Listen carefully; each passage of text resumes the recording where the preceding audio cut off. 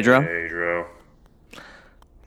Pedro. Pedro, Pedro, Pedro, Pedro, Pedro, Pedro, Pedro, Pedro, Pedro, Pedro, Pedro, Pedro, Pedro.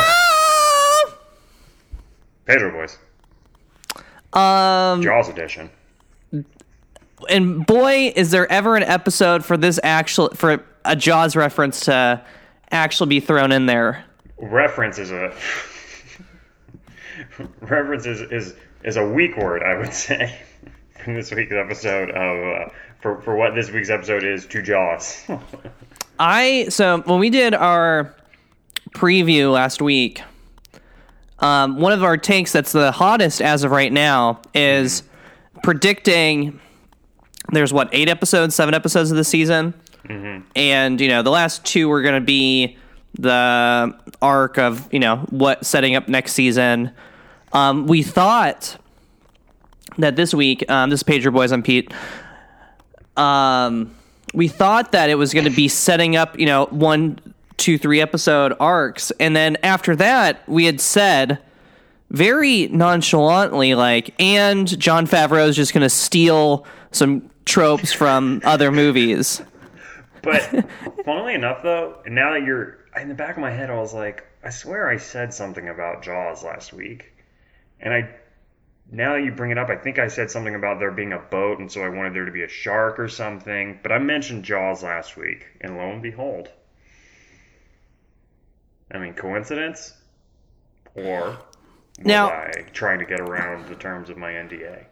To his credit, Johnny F's, we did say he was just going to steal a bunch of Kurosawa films, and he still might do that, for sure.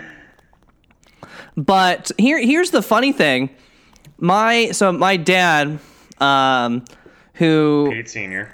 only listens to the podcast when I call him out, and that's only because a family member is like, hey, did you see Pete called you out on the pod? Pete called you out on the pod?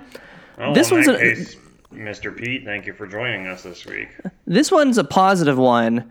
He actually watched the first episode, and my mom basically forced him to watch it, but he watches old Westerns, like he's a big John Wayne fan, even though John Wayne's being canceled right now. But he was absolutely dying because he's seen all these Western movies and just them throwing in these characters like, even the spittoon, which is now kind of gross with the whole little Yanni stuff, but we'll get into that. He was just absolutely dying seeing a Star Wars take on a Western. Yeah, it was really interesting. I mean, I guess we'll get into it. We don't have a lot of time to get through the huge amount of notes I took. So, really? As much as I like to goof off up front until it's all but unbearable to the listener. We're talking about the season 2 premiere of Mandalorian, Chapter 9, The Marshal. The Marshal. And there was a lot of. It was interesting because, it leaned heavy into Jaws. I want to get into that a little later. Well, and here's the other thing, too, is this episode is so deep. There are takes I had that I'm like, oh, my God, we can't get through all these takes. And on top of that, it leaves so much filler for us once this show is completed. We should have a conversation about settler colonialism and the relation of Luke and Anakin and Mando with the Tusken Raiders. But we're not going to get into that today because we've got so much stuff to unpack just in this episode. So I was like, wow, 55 minutes? 55 minutes? That's the only thing I texted you. 55 minutes. I was like, all right, let's get locked and loaded to have a jam-packed episode. And it's crazy because it's slowly but surely The Mandalorian is creeping up to the point with its sort of longer runtimes. And with this episode in particular, because there was so much that happens, like when you think about the beginning of the episode and the end of the episode, and it's just like, oh, wow, that was all the same episode. You really cover a lot of ground. It's slowly creeping up to the point where it is just true mini movies. Because I was talking with my girlfriend and I were watching it Friday evening, and for one, I was like, well, they'd never do this in a movie. They wouldn't, that's maybe, if you're going to say there's a problem with the Star Wars movies, perhaps. Mm-hmm. They would never do a story like this because it's too small. It doesn't rewrite everything you know about everything and totally turn the mythology on its head. In fact, it has nothing to do with the mythology. It's just like a very small, very compelling story. But it's also like, I tried to sit myself down and try and think like, okay, if this story was pushed out a little bit, and so this was like 2 hours instead of 55 minutes, and we got a little more on the planet in the beginning, and maybe that flashback was a little longer or something. It was like a full movie, and this was the Star Wars that came out this year.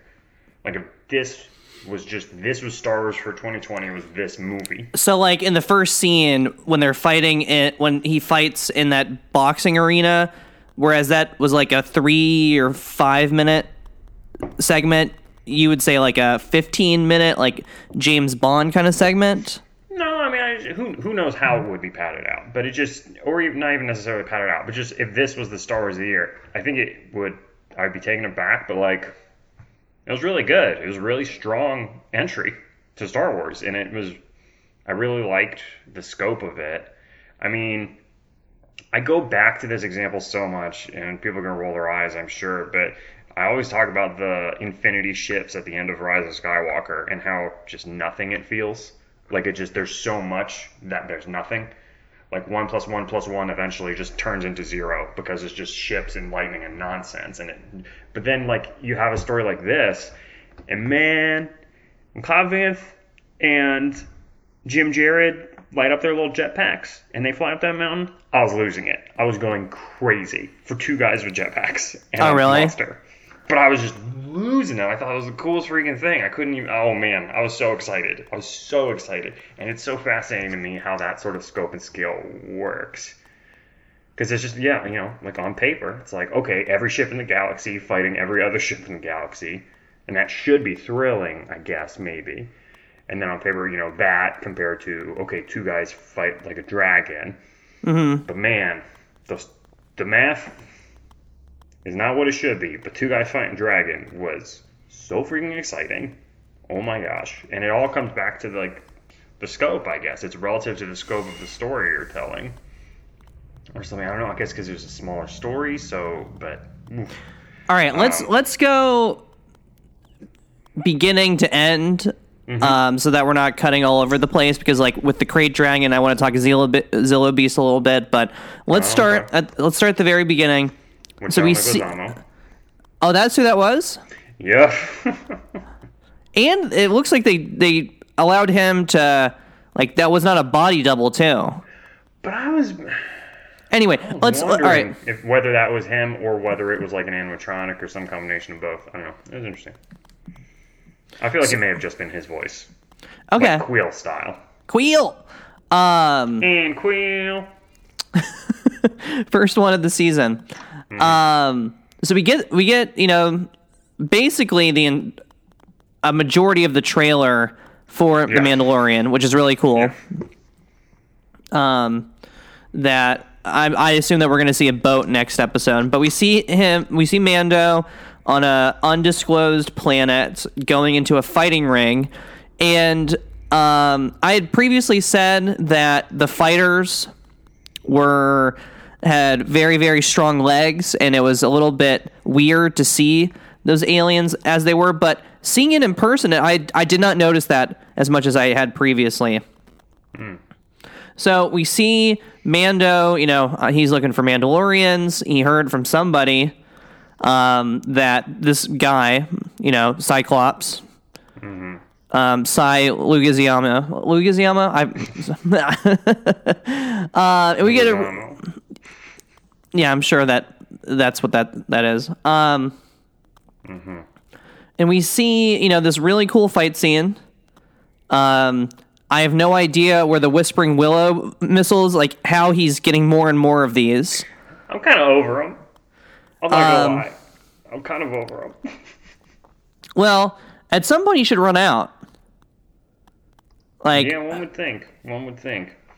And also, when you think that Batman now, when you think that they would be effective, like in the prison episode when he's fighting, literally the devil, and he tries to use them, they don't work. But Yeah. against a bunch of like Darth Maul looking characters that are kind of chumps, it does kind of work. Yeah. Yeah. So that Although, whole go real ahead. quick shout out to the opening shot of the episode here with him walking out of the darkness. I feel like it's a nice touch. You talk about westerns and western tropes, and so often westerns end with the hero walking into the sunset, and this sort of sets it up as like another chapter because it's sort of the inevitable follow up to walking into a sunset is walking out of darkness. So I don't know. It was cool. It was a good looking shot, and I liked it. So we get a pretty cool scene, a really cool exchange. Like the idea that Sai Lugasiamo is basically just looking to peel off the armor makes it sound really gross, but really menacing at the same time. Yeah, but there's also... So, do you get the impression that Mando knows this guy? No. Okay. I couldn't tell what their relationship was. Because it almost felt like he should know that that's what this guy does. Mm-hmm. Like, he seemed like, I'm a guy who kills Mandalorians. So I'm wondering who gave him this tip. Well, it also seems like he knows covens exist, but the other covens do or do not communicate with each other because, like, he doesn't know where the covens are, but then he also assumes that there's like a network. That there's a network that they all communicate. There's like a logical disconnect between those two statements, but that's fine. Well, it might be like a leadership thing.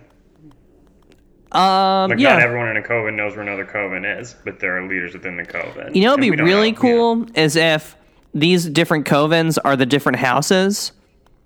So, like, at some point we see how, Coven Ren would be really cool. I hadn't really thought about that, of him going from coven to coven.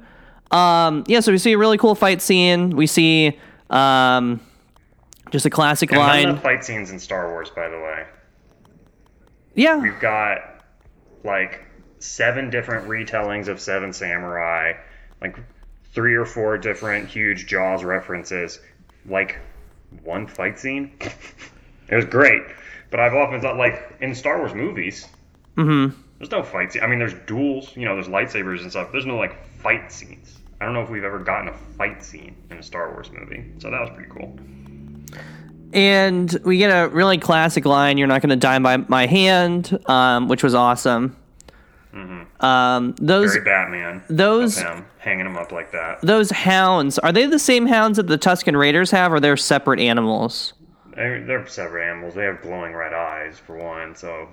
But, I mean, we don't see what they look like at all, because I was wondering if maybe they were going to be like Fear Knocks or whatever from Rebels, but they just never show them. Okay, so I'm actually curious to see, once we've recorded this episode, if there's some reference that we're not getting to, like, Legends or something, but... Not likely. We're pretty hip. Yeah, those are Loth dogs. Yeah. Yeah. Yep, Loth dogs. Yeah, those are Loth dogs. Everybody knows that. When they decided that there's such a thing as Loth bats? Really? Oh, man. So it's a really cool opening scene. I would say this opening scene compared to the season 1 was a lot better. That's a good, interesting. But also the scope is different. Like, we know Mando, so we can get more into things. The first episode, we don't really know Mando all that well. We don't know the Razor Crest. We don't have any idea who this person's name is, and then we find out later that's really dumb. But Jared, yeah. Well, I rewatched all of season 1 on Wednesday. I watched on Wednesday specifically. Yeah. I rewatched everything up until the last episode. And I'll say, like, I think the first episode of the show does do a really interesting job of introducing the character and slowly unraveling information about him over the course of the cold open of that first episode. I like watching it again after a while. I was pretty impressed with it in a way that I was still, like, when we first watched it for the first time, I was kind of trying to find my bearings in it, but there's a lot in that opening. So I think I still probably prefer the first scene of season 1 premiere to the season 2 premiere. but they're both. I mean, both very strong. I mean, and they're also doing separate things, right? Like, yes. You don't really know where the story's going in season one. It's in the first episode of season one. It's right. Slowly getting up as it introduces characters. Like, we know we got to find a little Yanni's kid, and we got to figure out where that is. And the first step is finding other Mandos with dumb names. Yeah. So, we go to Tatooine, and at Cyclops' recommendation, and we see probably one of the top characters from last season. Couldn't agree more. Yeah, Amy Sedaris' character, whose name I don't know. Yeah, Amy Sedaris' character was just great. She. I hope I don't know if we'll see it. Well, we'll see her at least once more when he goes back to the Razor Crest, because we have to see that interaction for sure. That's true. But I'm really happy to see her as a character again. Mm-hmm. And we're seeing some also, just very bludgeon in your face level of growth of Mando with the droids, and like, oh, you can do it a once over. There's not too much there. We do get to see a map of Tatooine, which is hilarious. It seems like the planet's a lot smaller than like most planets. That you can easily get from one spot to the other very clearly. But we get information on. We also get that map from R5. What's the reference to R5? R5 is the droid with a bad motivator. From last season? Oh my god, Peter. Oh my god. I'm so embarrassed right now. From A New Hope? From the Star Wars film A New Hope from 1977? This film called Star Wars? Oh, sorry. I was... Oh, this droid's got a bad motivator. I'm just like more of an R2-D2 stan, so... Oh, brother. But that's... So he showed up in the background or whatever when they went to Tatooine in season 1. He was kind of there. He looked like him. And in the gallery bonus features, they're like, yeah, that's R5. This episode, we straight up have him called R5. There's a joke about him taking forever and hard to get good help. That goes to the motivator thing. So we have R5 showing up, which is cool. We also, I like the touch that Amy Sedaris' character calls it Tatooine. Mm-hmm. Because that's what Luke calls it at the end of Empire, I think, when Lando is splitting off. And he's always like, all right, Lando, we'll meet up with you on Tatooine. And it's like, Luke, why are you saying it like that? Nobody says it like that. But it's another one of these things that ties into George Lucas's weird, like, sometimes it's Hoth, sometimes it's Hoth, sometimes it's Naboo, sometimes it's Naboo. You have AT-ATs or AT-ATs. And Dave Filoni has talked about in Bonus Features for Rebels and Clone Wars and stuff like that, if he has the opportunity to work in Twi'lek versus Twi'lek, stuff like that, multiple pronunciations, and make both pronunciations canon, he'll take it. And so, I mean, that's a really cool part of the Star Wars universe, and just like a part of how we use language. Pop or Coke, or soda. So I think that's pretty. I think that's pretty cool. It made me wonder if anyone actually says Tatooine in A New Hope, or if it's just one of those things that everyone knows. Like in Empire Strikes Back, I don't think they ever say AT-AT or whatever. Just everyone knows what that is. They never call him Boba Fett in Empire Strikes Back. You just know that that's Boba Fett. Well, maybe if we ever hear it. Maybe Luke when he's talking about Beggar's Canyon on Tatooine. Tatooine. Or maybe Big says that. It could be. And then I'm glad you bring up Luke. Well, I guess I have a problem with Tatooine. But we see it, I guess, what's a Womp Rat? We see a Womp Rat in this episode. Oh, yeah. Which makes sense because one time, I think it was this summer, I was like 11. Mm-hmm. I said stupid so much, the word stupid so much, that my parents grounded me from saying the word stupid. Okay. Like, they were like, you are not allowed to say stupid anymore. You're driving us crazy. And that felt like this episode and the word Womp Rat.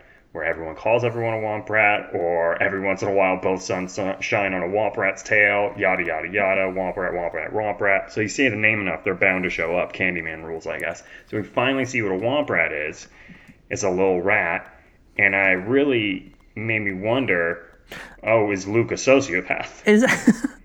He's going around shooting Womp Rats? Pretty sizable vehicle and shooting animals. Well, let's get in. We can jump into this. Also, 100% they're going to find a way to retcon it to where he's not shooting real Womp Rats or something. They're going to be like, bullseyeing Womp Rats is where you send like model Womp Rats. I actually disagree. He's just shooting those. I actually disagree. I think that they're going to retcon it to show that Luke actually had a bit of dark side in him.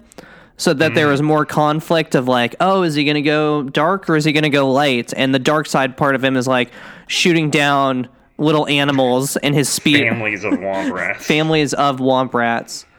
Womp Rat kings.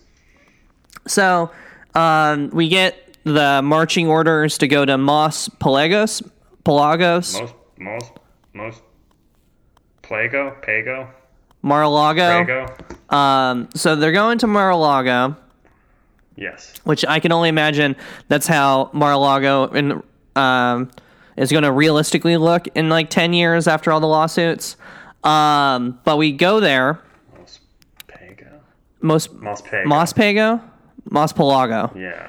So we go there, and lo and behold, all we see are a bunch of humans. Ugh. Just this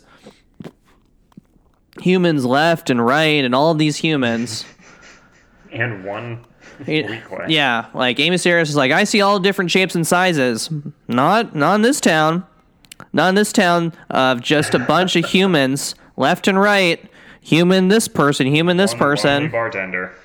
And they really hitting the Western. Like I was talking to my parents, and even the Weequay is, clearly supposed to be the Indian of the episode that helps the cowboy. Because there's always... You think? I don't know. I feel like he's just supposed to be a barkeep. Oh, no. 100%. Like, in these Westerns, you have the Indian character. Yeah.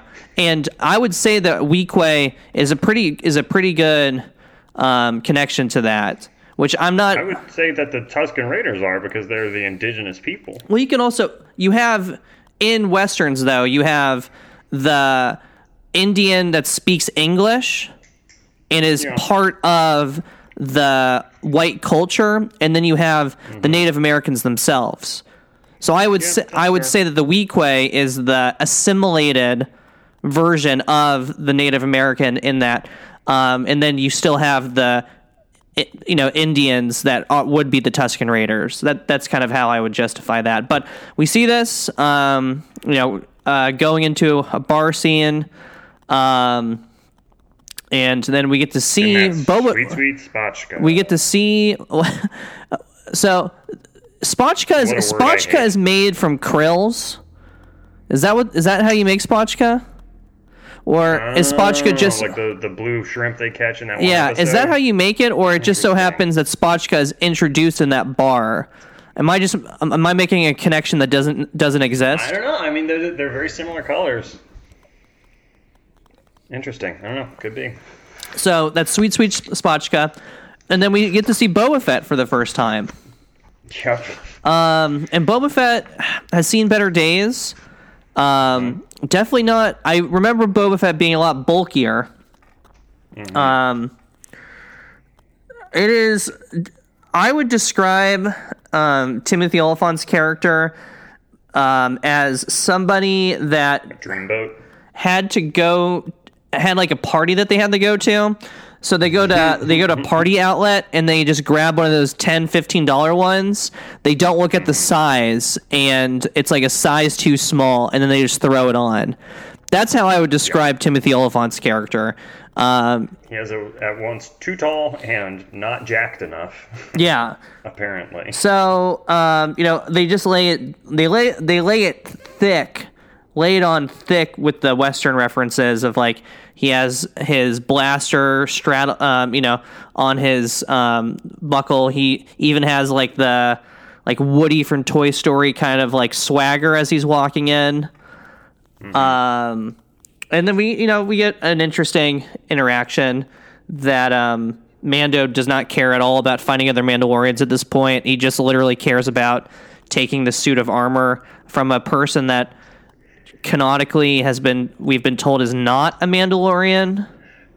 Yeah, we're gonna have to get into that at some point this episode. I guess I'll say up front, I really liked how they reveal, like he says, "Let's have a drink," and that immediately clues him off. It was like, "Oh, we don't drink. We don't take our helmet off. So you're an imposter." And I thought that really unraveled in a cool way.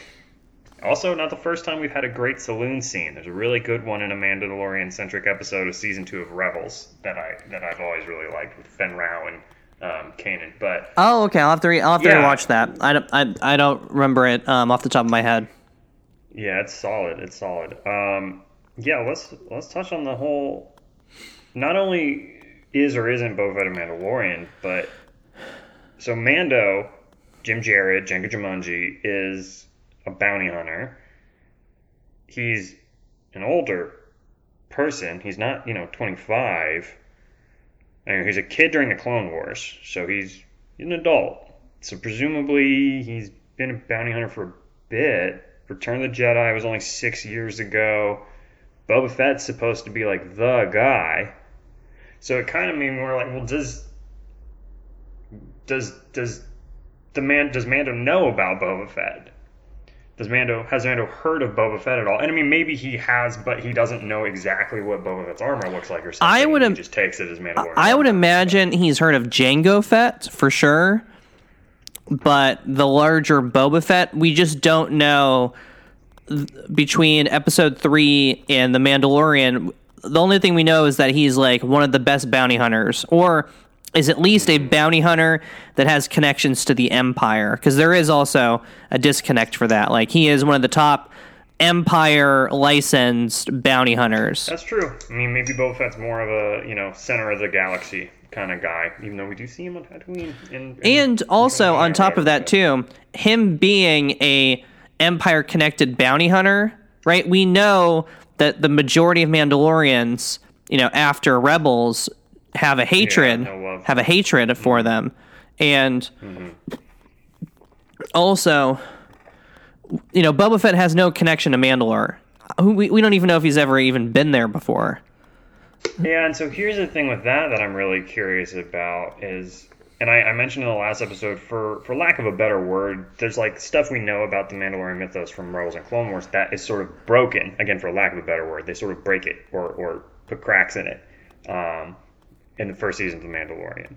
And I assume in the second season they're going to kind of be like, oh, well, now we're going to reconnect it with information. We're going to fill in the blanks there. And I think one of the things is, famously, the first expansion of the Mandalorian mythos in canon Star Wars is Season 2 of Clone Wars, where Obi-Wan Kenobi goes to Mandalore. And there, he has a discussion with Prime Minister Olmec about recently having a run-in with Jango Fett. Mm-hmm. And Olmec says, like, that guy's not Mandalorian, he's like a terrorist, whatever. That's also... And they write him off. That's also... And that's all they say on it. But that's also separately, too. Like, that would be the equivalent of if in Europe there was a terrorist who is originally an American, the U.S. would obviously say this person does not represent the views of this sovereign territory. So I also kind of think that that's more of like a political, like, this is not us, especially in that arc of them trying to remain neutral, at least, at face value. Right, exactly. So that's what, like, are they going to walk those comments back? And, like, are we going to find out, no, that was more damage control, that was a political statement? Or, as this season goes on, are they going to double down on that? Where it's like, no, they weren't Mandalorians, they are co-opting Mandalorian armor, or, I mean... Let's skip ahead for a second and then get back to the saloon. Of what the Boba Fett Jango Jumanji interaction is going to be, I think it's more going to be like Boba Fett kind of like a Darth Maul what in Rebels, not knowing a lot of the players, not knowing what's really happening, and then kind of being caught up. So, like, I think that we're not going to get as much information from Boba as we would really like. I think we're probably going to get like a emotionally damaged person, and it's more of like we get to see this character for the first time as opposed to filling in the gaps and adding to the mythos of the Mandalorian and what that entails. Yeah, I mean, here was my brain trying to put stuff together, and in a way that doesn't add up for me, but a conclusion that I'm curious about, which is we see him watching Mando leave with his armor, but it seems like if Boba Fett wanted his armor back, he probably would have taken it back by now. But I can't wonder if that will lead him to follow Mando or whatever. But given Mando's task, Boba Fett knows Luke Skywalker. He knows of a Jedi. He has fought a Jedi within the last 6 years, and so I'm wondering he's seen Yoda before too. Set him. Like, I'm pretty sure. Granted, like, that's what I was he's a thinking. kid, so all he does is see his dad get beheaded. So, like, it'd be fine if he does not remember seeing Yoda, because they're just Jedi left and right, with all of that. But he has directly seen Jedi I think he's before. using again in Clone Wars when he gets arrested. Does he? Is Yoda there for that? I think he might. I think he might be brought before. I don't know. I'm maybe. I mean, at the very both that has information Mando could use. At the very least, we could see. Yeah, at the very least, we're going to see that there's information that he could use. So I mean, we can just speculate a ton about that. But let's get back to the saloon. We get to see, probably a part where I would imagine you like audibly shrieked when they got to the Jaws part of this episode. Yeah, I mean, they didn't immediately lean all the way into Jaws. Mm-hmm. Like, at first, as any monster movie fan might know, Tremors, baby. That was, of course, my first thought. Tremors. Graboids. But yeah, it was interesting because it got to the point where they were leaning more and more heavily into Jaws, down to, they mimic the push-pull shot, that famous shot on the beach where you have the camera zooming in as the camera is physically being pulled away, and it gives that kind of effect where the character in the foreground and the background sort of shift in a weird way. When the Krayt Dragon comes out of the cave, they do that with Timothy Olyphant. They have the whole dropping the explosives and somebody yelling and hollering about that. Like, are you crazy? You're going to blow us all up. The whole town meeting with Jenga Jumanji being like, it'll swallow you whole. Very, very much from that. And they were leaning so heavily into it that I said aloud, like, well, there's no way they're just going to blow it up then. Because at this point, they're just leaning so hard into Jaws that it's got to be a misdirect. Like, they're surely not also just going to verbatim do the ending of Jaws. But then they did. And so, with up front saying, I loved this episode. It was fantastic. We had such a great Friday night watching this episode. It really set the weekend off on a great foot. I loved it. I'm wondering where the line falls between an episode like this, where you say, like, oh, there's an homage to Jaws, I guess, versus like a movie like Avatar, where that came out, everyone is just saying, oh, this is just Dances with Wolves, this is just Pocahontas, this is just yada yada yada. Where does the line fall where people are willing to give an homage or a retelling the benefit of the doubt and call it an homage, and then where does it fall? When does it get into the territory where people are like, oh, it's a ripoff? Is it maybe, I mean, the Pocahontas, Stands with Wolves, that kind of story is rife with colonialist sentiment, and it's a kind of a very dated narrative, so that already kind of is a strike against it, I suppose, whereas Jaws is awesome. But it's just interesting, because I love Jaws. It's maybe my favorite movie, and so I was very excited for it, but I always find it interesting where people fall on that kind of thing. When is it an homage and when is it a ripoff? I wouldn't say it's necessarily a ripoff. What I really like I'm not saying that. What I would say is it provides a different perspective and different takes on things that we've seen in Star Wars, and then the vehicle with which they use, a bunch of references to Jaws I did not immediately think all of that. Like and granted, I don't have Jaws t-shirts, Jaws hats, Jaws posters. I have not seen Jaws 2 I have not seen the Jaws movies in probably a decade. You're insane. So for me as a casual viewer, I did not, as a casual viewer that does not immediately make that reference, I didn't think. I think it did a really good job of where it was. And just like logically, unless you got a lightsaber, which they don't, like the monster of the scale that they're talking about, there's really not much you can do. I did really like the restraint that they did, where they didn't introduce a dumb new element.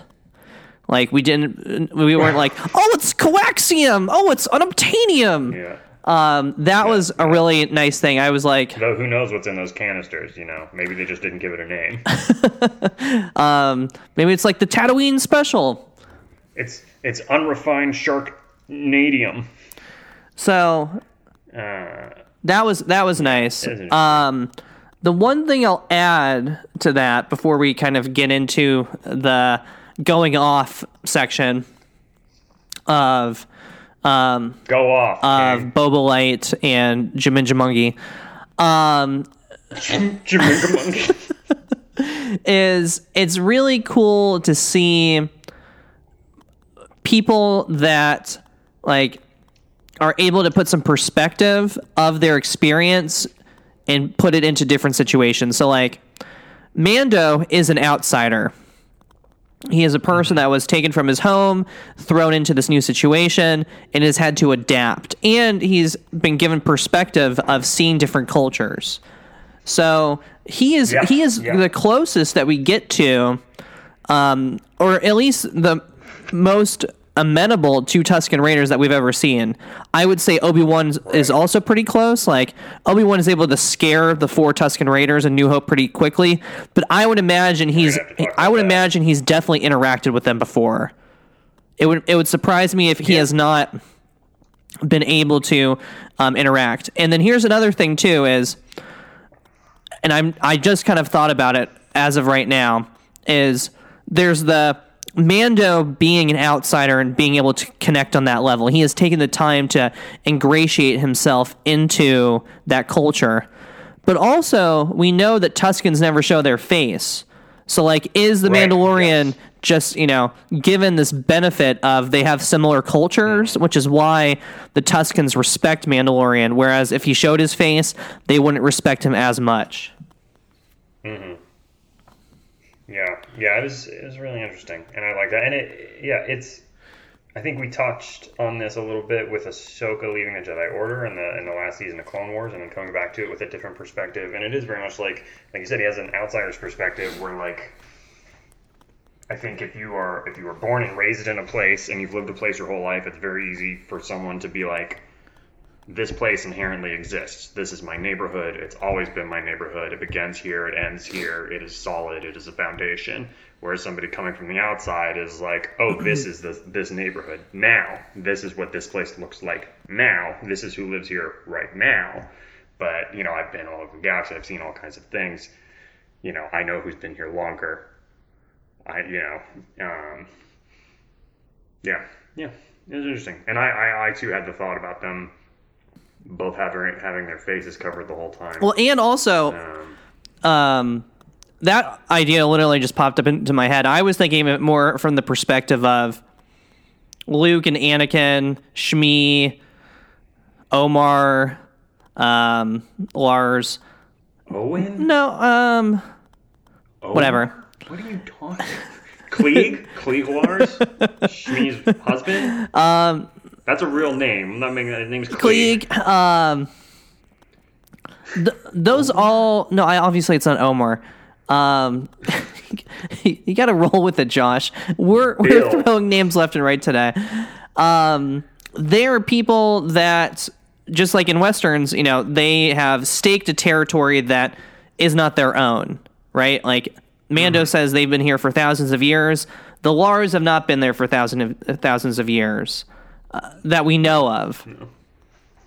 So it does get to a part of, colonialism, Western imperialism for that.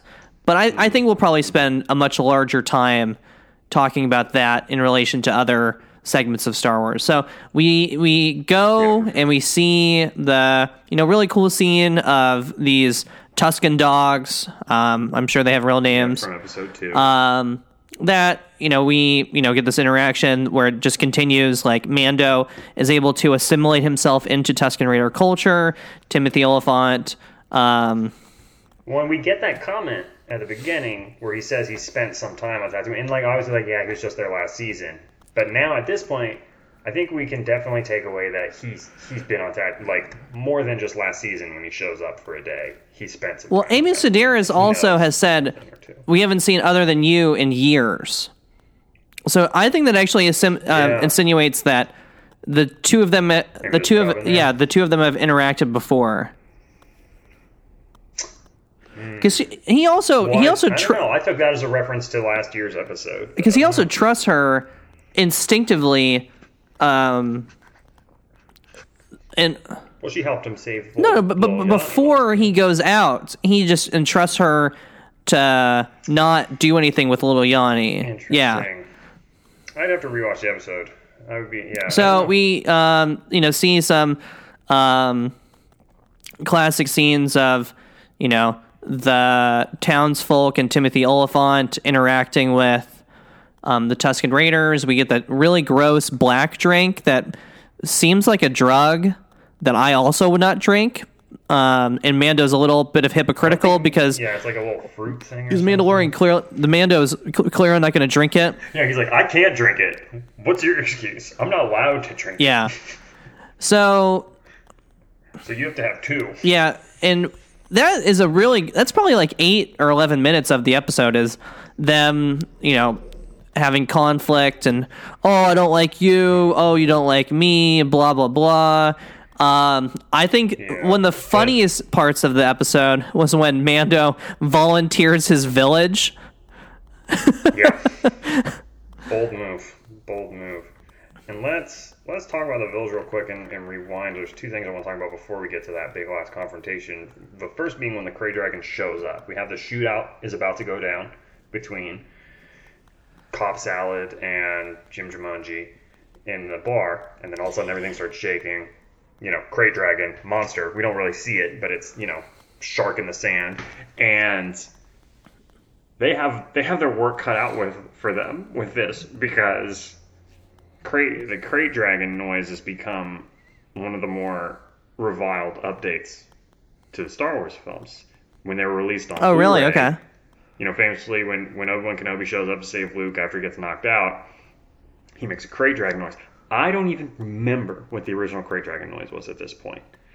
But what it got changed to in 2012, when the Blu-rays came out, was woo! Go watch it.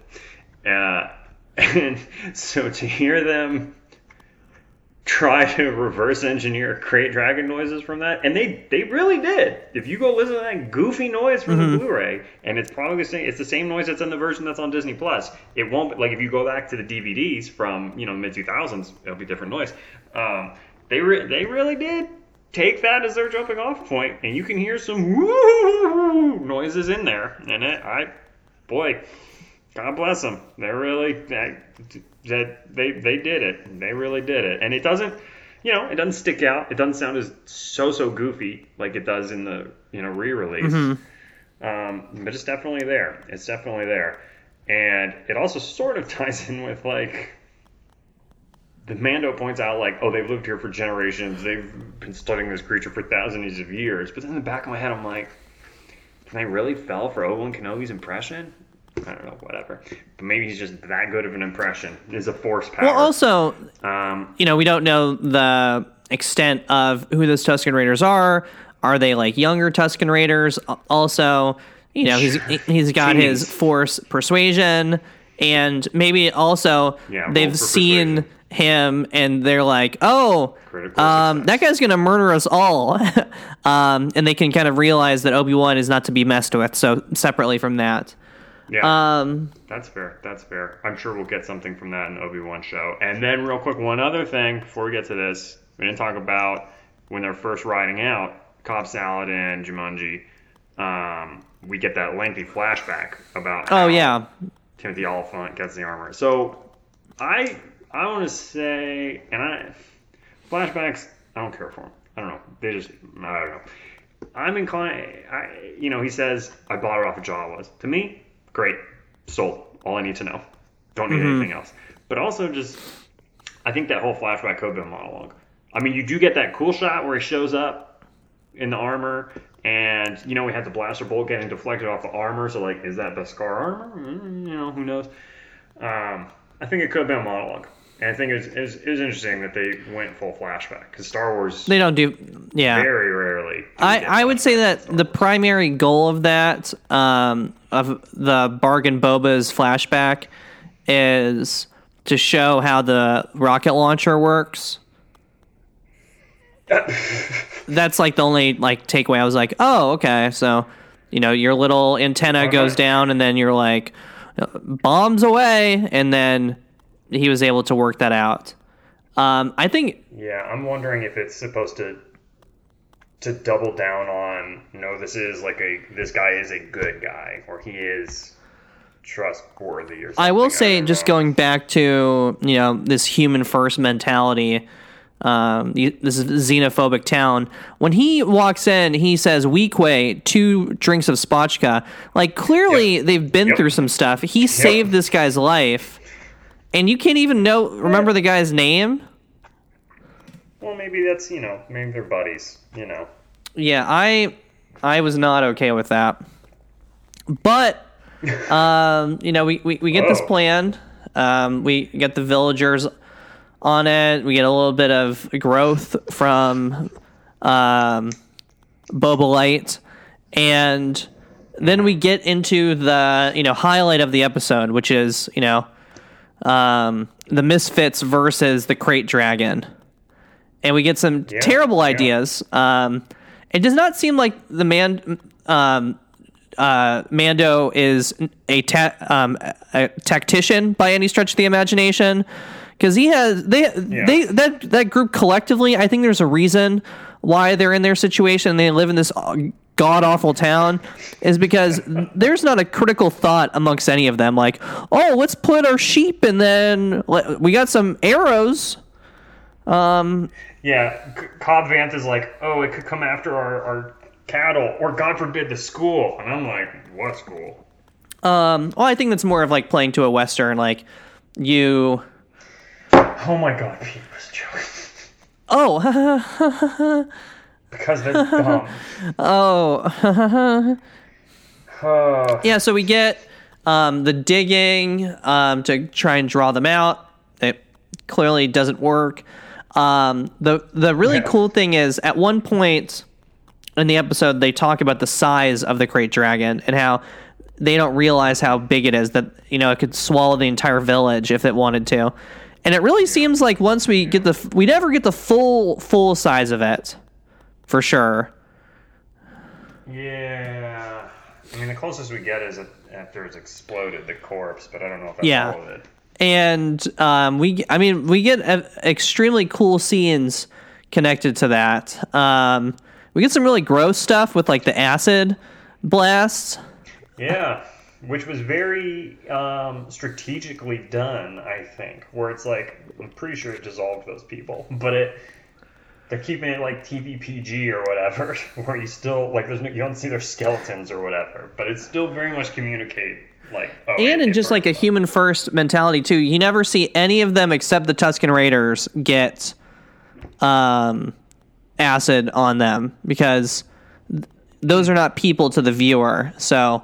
Johnny F continues to just harp on, and be a supremacist in that regard. So, but we'll do that. We'll save that for another episode. Did you notice the aspect ratio change for the climax? How there were more villagers near the end? Yep, that's what I meant. When the Krayt Dragon finally leaves its lair, right before we get that shot of Timothy Oliphant being surprised or whatever, that Jaws homage shot, the bars on the bottom of the screen go away as it's coming out. And for the whole kind of big climax, the aspect ratio is different. It's like full screen. And then at the very end, as he's riding off into the sunset, the bars come back down. We go back to the original aspect ratio for that Boba Fett reveal. But the whole kind of big fight at the end, they widen or they make it taller, the image. And it was I didn't notice it when it transitioned to. Okay. But at the end, I noticed it going back, and so eventually I was like, I got to figure out when they did this. Like, did they just, boom, different aspect ratio? But no, as it's coming out of the layer, the bars slowly recede, and then they come back at the end. I thought it was very effective. I mean, that whole conflict felt huge, so it was a nice touch. I mean, the scene where Mando flies out of the Krayt Dragon, they're going to play that over and over again as a Disney Plus ad for the next 3 years. Like, Disney Plus, $6.99. Yep. They're going, like, that is something that if you that would be the highlight of any movie that they would do. It definitely was like, oh, I'm going to see this over and over and over again. Great explosion. Great explosion. Yeah, when they go, Mando and the average Boba go toe to toe with the Krayt Dragon. Cobb salad and scrambled eggs. That was those scenes were really cool. It was also really cool to see that Mando really had no plan going up to that mountain. Like, he was like, I'm going to shoot in the eye. But that didn't work out whatsoever. And it's just in the scene when they're actually on the ground, and then he realizes, oh, all right, I can just go into the monster itself. And I can do it. That was a really cool part. I actually kept expecting little Yanni to be in some, like, use the Force in some perspective or another. Right. Yeah, I'm glad they didn't go with that. I don't know. It's a little too early on to be OP and little Yanni, but he actually took like a pretty big back seat in this episode. He's sort of just an ornament. We had that little moment where he's hanging out in the pot or whatever. I think he was just there for the gifts, like. Yeah. Oh. Like him in the spittoon, which was disgusting. Yeah, it's gonna be like me on election day or whatever. Or me on election day, and then him functionally being a dog on that speeder bike. Yeah. And so the fact that he plays such a little episode, and I'm thinking like, okay, so what does this episode ultimately achieve for the course of the main narrative of the show? And it's really nothing, which I'm not complaining about, but Pete, you having the reputation you have, I couldn't help but wonder, like, this episode sort of seems like it was filler. It certainly was not what I was expecting, to do a 2-3 episode arc to get to the main story. Unless, like, episode 3 is when he actually finds the Mandalorian Coven, and then that gets us into the actual story. Because episode 3 of the first season is when he... No, I guess episode 2 is the sin, right? That is episode 3. Yeah, so episode 3 is the sin, and that kind of gets us into the story of, like, he is protecting the child, he's, going through all of this. So, insofar as if we get to the mission of finding a Jedi in episode 3, it's still, I wouldn't say it's completely a filler. What I think that this episode does a really good job of is it builds up to, like, this is the adventures of Jemanga Jumanji and Little Yanni. And I think that this is the best episode if it's a standalone of all of the episodes of the standalone so far. So that's like the bounty hunter one with that like little punk kid, and Ming-Na Wen. We have the prison episode, which is still terrible. Yeah, and the Seven Samurai. Yeah, so this is certainly the highlight of it.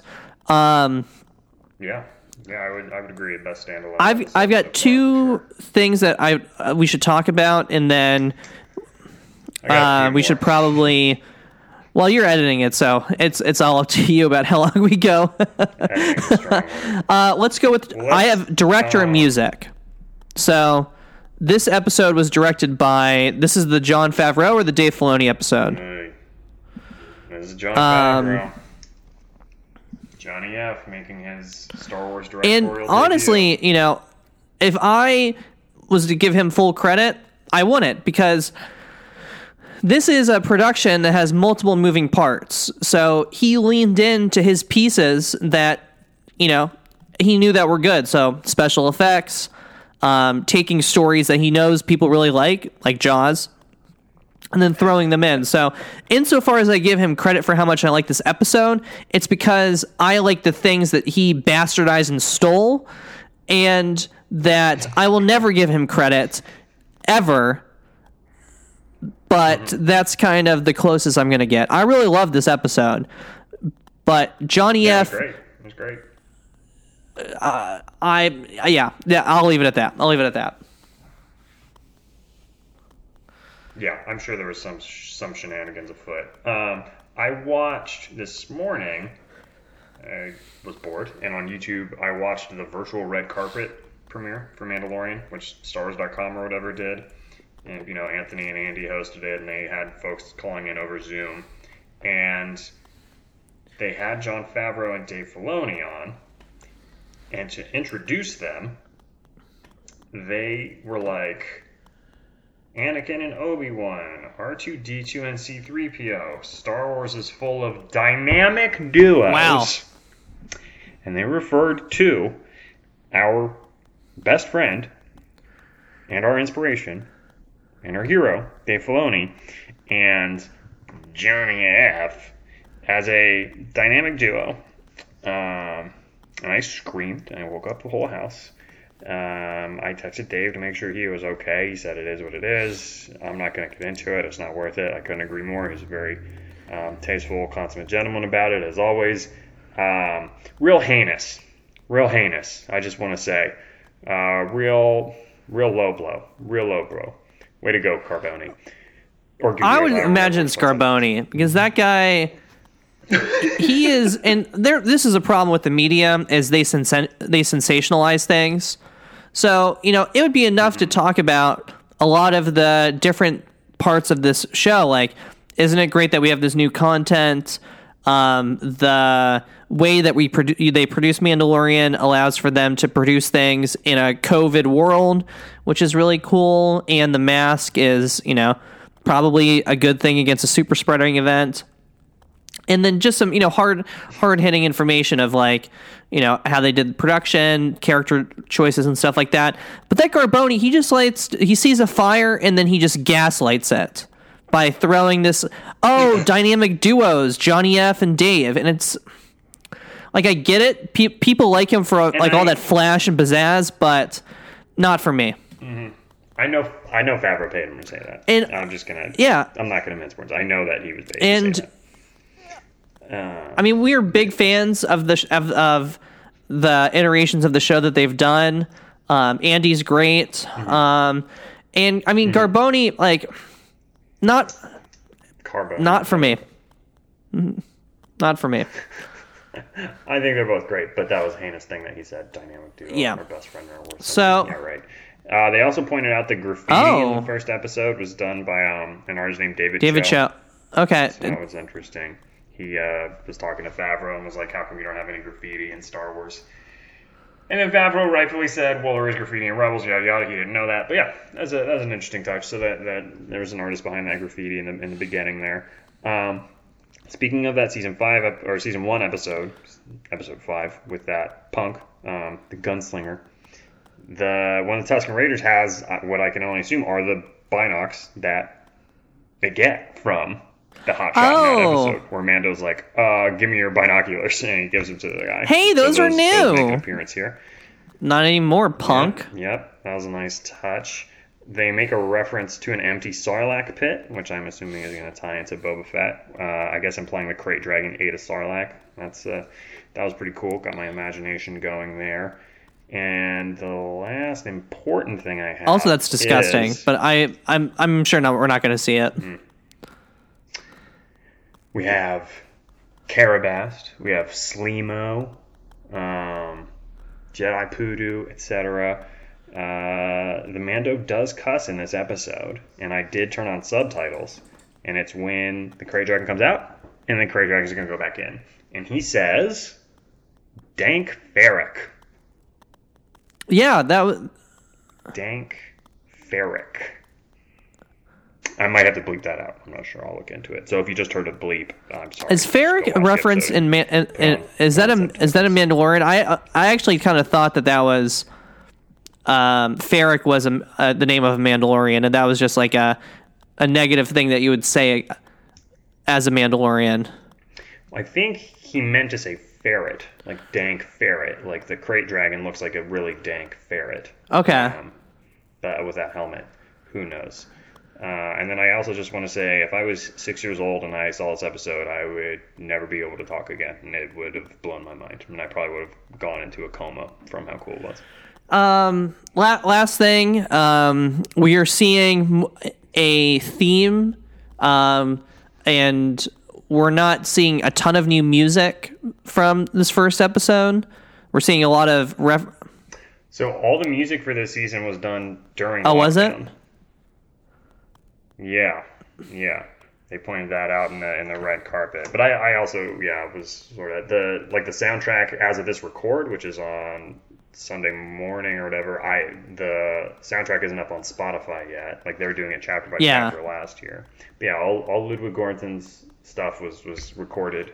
Yeah, and it was good and bad at the same time. Like it was nice to see that they're building on different themes, and I loved season 1 so much, but I was also looking for new stuff out there too, like distinctly new, and as of right now I didn't really get that. But the first episode hits you over the head over and over again with all these references from season 1, and just like the show, it's like season 1 on steroids of all the references.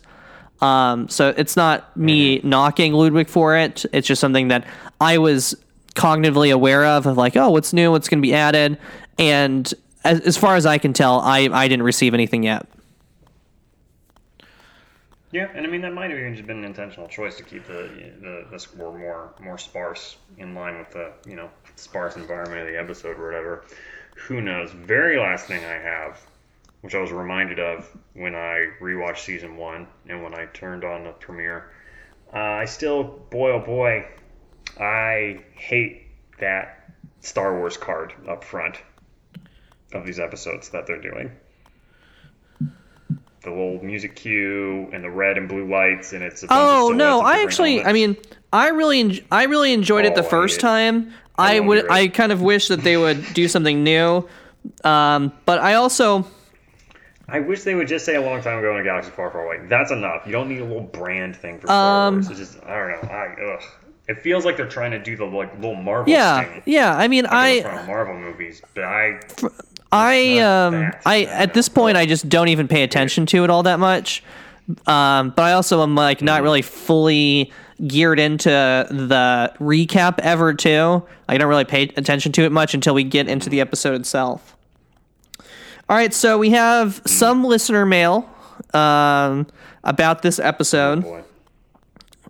Oh, it's not my dad. This is from Gary, who wrote in. Yeah. Gary? Okay. Not sure what the link is between Fett and Ahsoka, but to me, this episode opens the door for Ezra. Filoni clearly wants to link the entire universe through this show, including the sequels. I wouldn't be surprised if Luke was somehow in the show somehow. Well, I mean, like I said, Boba Fett knows who Luke is. If Mando's looking for a Jedi, and he's got a little thing on him that looks like Yoda, and he does come across Boba Fett, and they do more than try and kill each other, it would be weird. I mean, who knows? Maybe Boba Fett doesn't want to help this guy out, but it would. As I was speculating at the end of that episode, I ultimately wound up at Boba Fett knows who Luke Skywalker is. You know, and Boba Fett knows about Jedi, and could send him. Yeah, away. And I mean, a lot of what happened to Boba, like the Luke scene of him using his Force powers, that all hits him really quickly. I am curious, and this is the first time we've really talked about Ahsoka in this is I don't know if there's gonna be a connection between Boba and Ahsoka, because like if Boba went up against Ahsoka, he would die like 100%. Like we know about Ahsoka that she is basically she is alive and she's doing stuff in between 4, 5, and 6. We have no idea what that is. But she is alive, and then she gets the really cool stick and the really cool hoodie, and then she goes off looking for Ezra. We vaguely know that Luke and Ahsoka interact at some point, but that's not been confirmed. It's just kind of our guess for that. Mm-hmm. Well, it's your but it's interesting. I mean, because you mentioned Gary's mentioned that it seems like Filoni's trying to connect the whole universe. I will say though, the tendrils here are fairly organic. I mean, you think about, for most people, probably haven't watched Clone Wars, probably haven't watched Rebels, probably never heard the word Mandalorian before. They just know Boba Fett. So they see this guy show up, immediately they think Boba Fett. Boba Fett's a big connection here. So they had to deal with the Boba Fett thing eventually. Boba Fett is, a clone. That brings in all of that stuff with Rex, and Rex is associated with Ahsoka, and, what we do know of Mandalorians is also Sabine from Rebels. She's associated with Ahsoka. The two of them become associated with Ezra. So it does seem like a lot of tendrils going out into the wider Star Wars universe, but it feels organic to me, like these connections coming up. It doesn't, because I think when you do that and you reach out to every corner of the universe, you risk making it feel too small.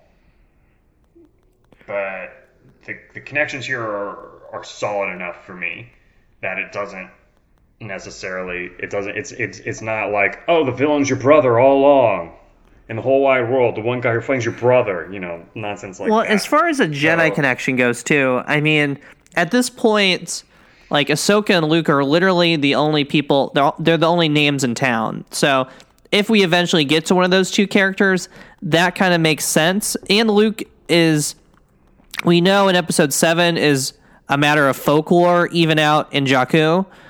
So is the myth of him just starting right now? Or has that kind of already been established at that point? I think it probably hasn't been, because you would think that people would talk about him being a Jedi and having taken down the Death Star. So maybe that's only the stuff of legend for people that are part of the Republic. And it's clear that Mando is not, and that's on the outskirts. That legend has not reached the areas that the Mando lives in and deals with.